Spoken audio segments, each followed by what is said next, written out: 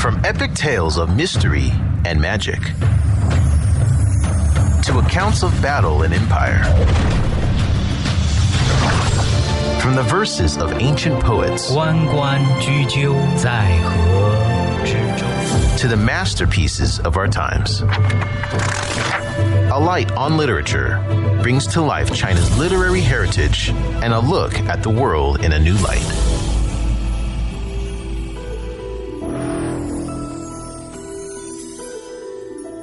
On today's Alight on Literature, we continue by presenting the book 2 Years in the Forbidden City by Princess De Ling.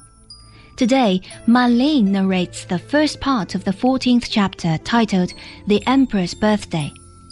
Through an account of the Emperor's birthday celebration, we discover how Emperor Guangxu suppressed his curiosity about Western civilization and had to succumb to the power of Empress Dowager Cixi. The other crucial event during this time was the anniversary of the late emperor's death. We also got a glimpse behind the curtain and learned how Cixi viewed herself as a girl, a woman, a concubine, and a seemingly almighty ruler.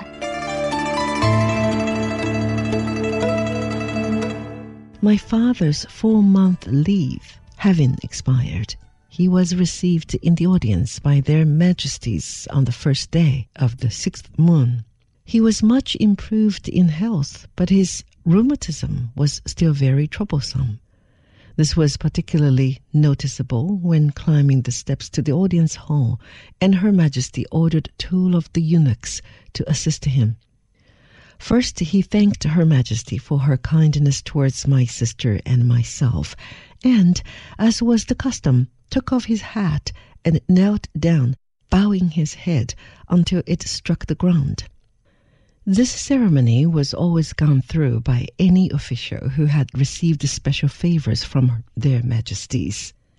He then replaced his hat on his head and remained kneeling before the throne. Her Majesty then questioned him about his life in Paris, from time to time complimenting him on his work. Seeing that remaining in this kneeling position appeared to be making him tired, Her Majesty ordered one of the eunuchs to bring a cushion for him to use, which was another great honor, as this cushion was only used by the president of the Grand Council. Her Majesty told him that as he was now getting to be a very old man, she did not intend sending him away from China again, as she wanted to keep my sister and myself at the court, which she could not do if she sent him to some foreign country, as he would want to take his daughters with him. She said she was pleased that although we had been away from China for such a long time, we were well acquainted with the Manchu customs. My father replied that it had been his care that we should be brought up according to the customs of our own country. Her Majesty, when asked the emperor if he had anything to say, and he replied by asking my father if he spoke French, and thought it very strange on learning that he did not. My father explained that he had never had the time to study it, besides which he considered himself too old to learn a foreign language. The emperor next asked what was the feeling in France towards China.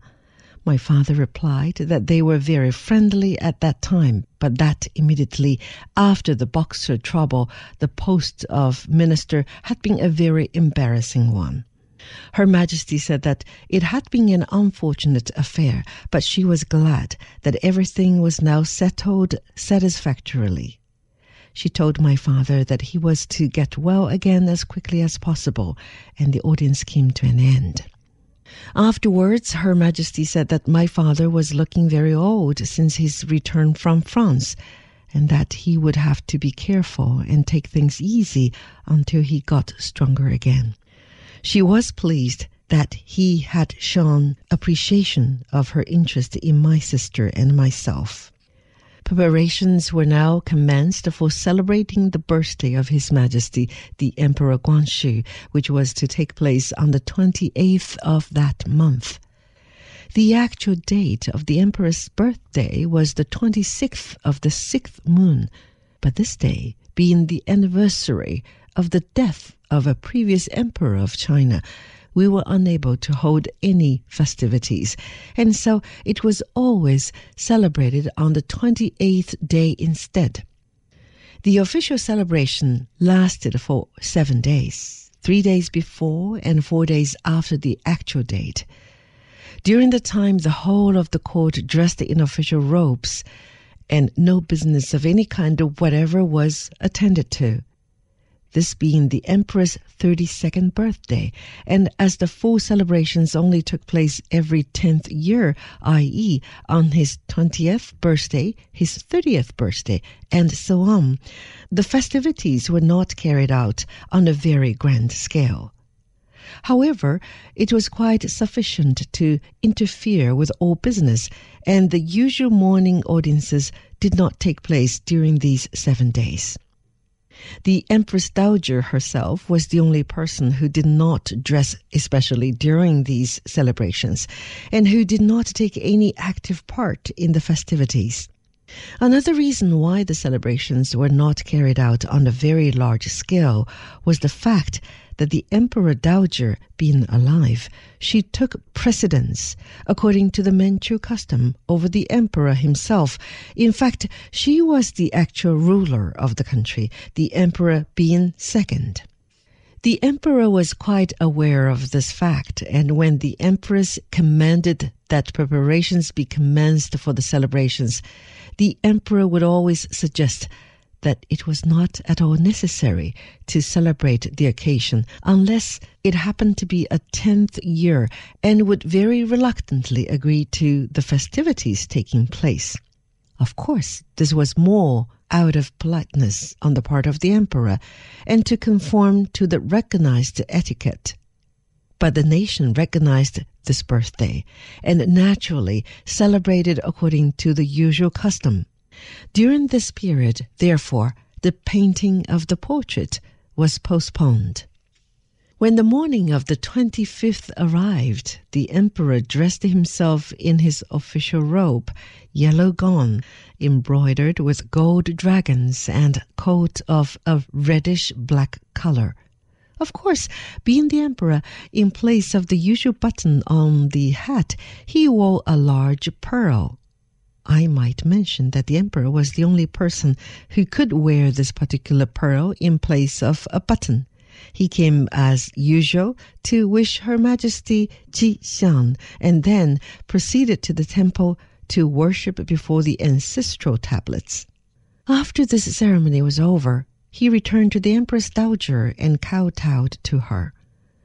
All the Chinese adopted this rule of kowtowing to their parents on their own birthdays as a sign of reverence and respect. The emperor next proceeded to the audience hall, where all the ministers were assembled, and received their salutions and congratulations. This ceremony very often caused amusement, for to see several hundred people all bobbing their heads up and down, especially when they did not all manage to do it together, was a very funny sight. Even the emperor himself had to laugh. It was such an extraordinary spectacle. The musical instruments which were used during the ceremony deserve a little description. The principal instrument is made of hard wood and has a flat bottom, about 3 feet in diameter, with a dome-shaped top raised above 3 feet from the ground. The inside is quite hollow. A long pole made of the same material is used as a drumstick, and an official, especially appointed, beats with all his might on the drum. The noise can be better imagined than described. This is used as a signal to announce when the emperor takes his seat upon the throne. In addition to the above, a full-sized model of a tiger, also made of similar hard wood and having 24 scales on its back, is brought into the courtyard. In this case, they did not beat the instrument, but scraped along its back over the scales, which emitted a noise similar to the letting off simultaneously of innumerable crackers. This noise was kept up during the whole of the ceremony, and with the drum and this tiger instrument, it was sufficient to deafen one. During the ceremony, an official crier used to call out the different orders, such as when to kneel, bow, stand up, kowtow, etc., etc. But with the noise, it was quite impossible to hear a single word of what he uttered. Another instrument was composed of a frame made of wood, about 8 feet high by 3 feet broad. Across this frame were 3 wooden bars, from which was suspended 12 bells made out of pure gold. When these were struck with a wooden stick, the sound was not at all unlike the dulcimer, only, of course, very much louder. This was placed on the right side of the audience hall. On the left side, a similar instrument was placed, with the exception that the bells were carved out of white jade. The music, which could be brought out of the instrument, was very sweet. Ever wondered what sets China apart from the rest of the world? Do you want to know how China really works? How is China of the past different from the present? Get all the answers to your questions by visiting China Plus Audiobooks. Access a whole new world of audiobooks on our website at chinaplus.cri.cn/podcast. Explore the philosophy, spirit, and story of the Chinese people.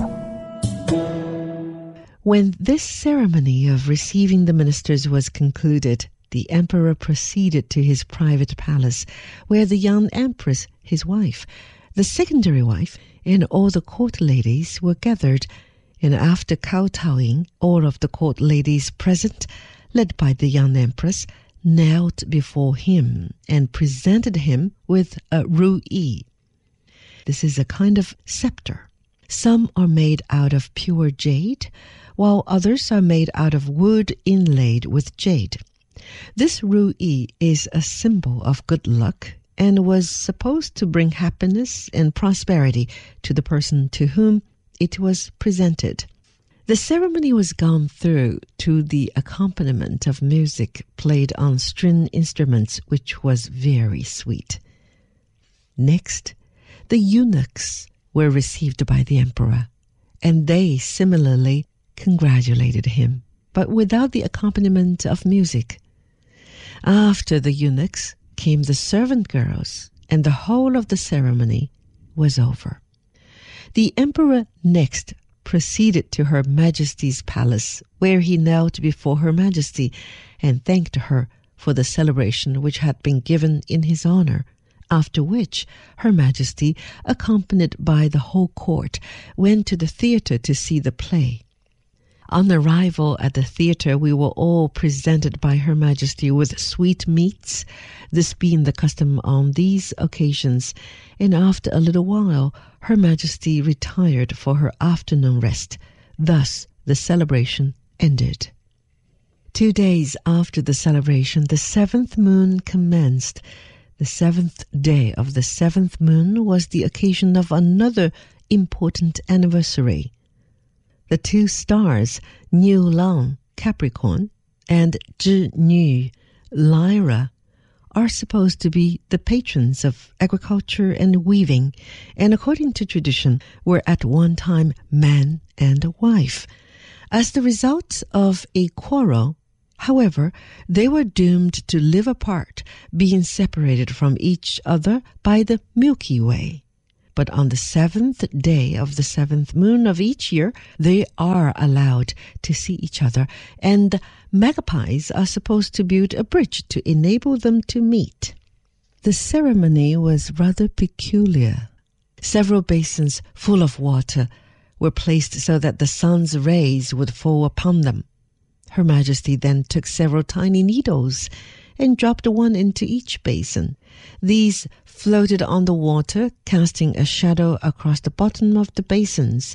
These shadows took different forms according to the position of the needle, and if the shadow took certain prescribed forms, the person throwing in the needle was supposed to be very lucky and clever, while if they represented certain other forms, they were despised by the gods as being ignorant. In addition, Her Majesty burned incense and offered up prayers to the two gods referred to. This was always a sad moon for Her Majesty, it being the anniversary of the death of her husband, the Emperor Xianfeng, who died on the 17th of that month. The 15th of the 7th moon each year is the day of the festival for the dead, and early in the morning the court moved to the sea palace in order to sacrifice. The Chinese hold that when a person dies, his soul still remains on the earth, and on these anniversaries they burn imitation money, the belief being that the soul of the departed one will benefit to the extent of the amount of money so represented. On the anniversary above referred to, Her Majesty sent for hundreds of Buddhist priests to pray for those unfortunate people who had died without leaving anyone who could sacrifice for them. On the evening of this day, Her Majesty and all her court ladies set out in open boats on the lake, where imitation lotus flowers were arranged as lanterns, with a candle placed in the center, which formed a sort of floating light, the idea being to give light to the spirits of those who had departed during the year, so as to enable them to come and receive the blessings which had been prepared for them. Her Majesty ordered us to light the candles and place the flowers on the water ourselves, as she said it would be appreciated by the spirits of the dead. Some of the eunuchs had told Her Majesty that they had actually seen some of these spirits, which assertion was thoroughly believed. Although she had never seen them herself, she accounted for this by the fact that she was of too high a rank and the spirits were afraid of her. But she ordered all the rest of us to keep a sharp lookout and tell her if we saw anything. Of course, we didn't see anything, but many of the court ladies were so frightened that they closed their eyes for fear they might see something supernatural.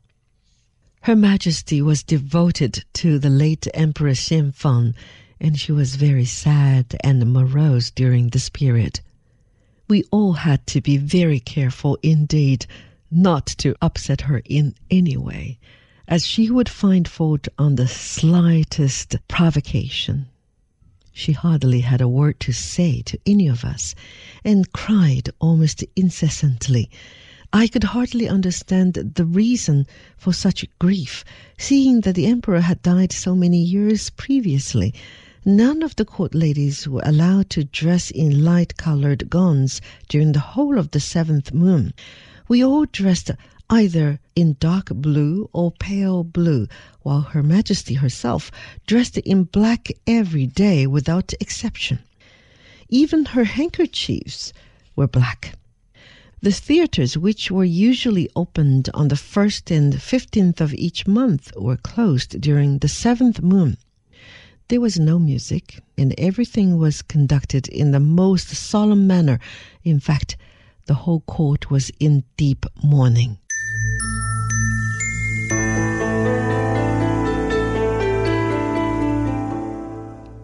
And that was from the 14th chapter of 2 Years in the Forbidden City, written by Princess De Ling and narrated by Man Ling. Join us next time on Alight on Literature for the second part of the chapter.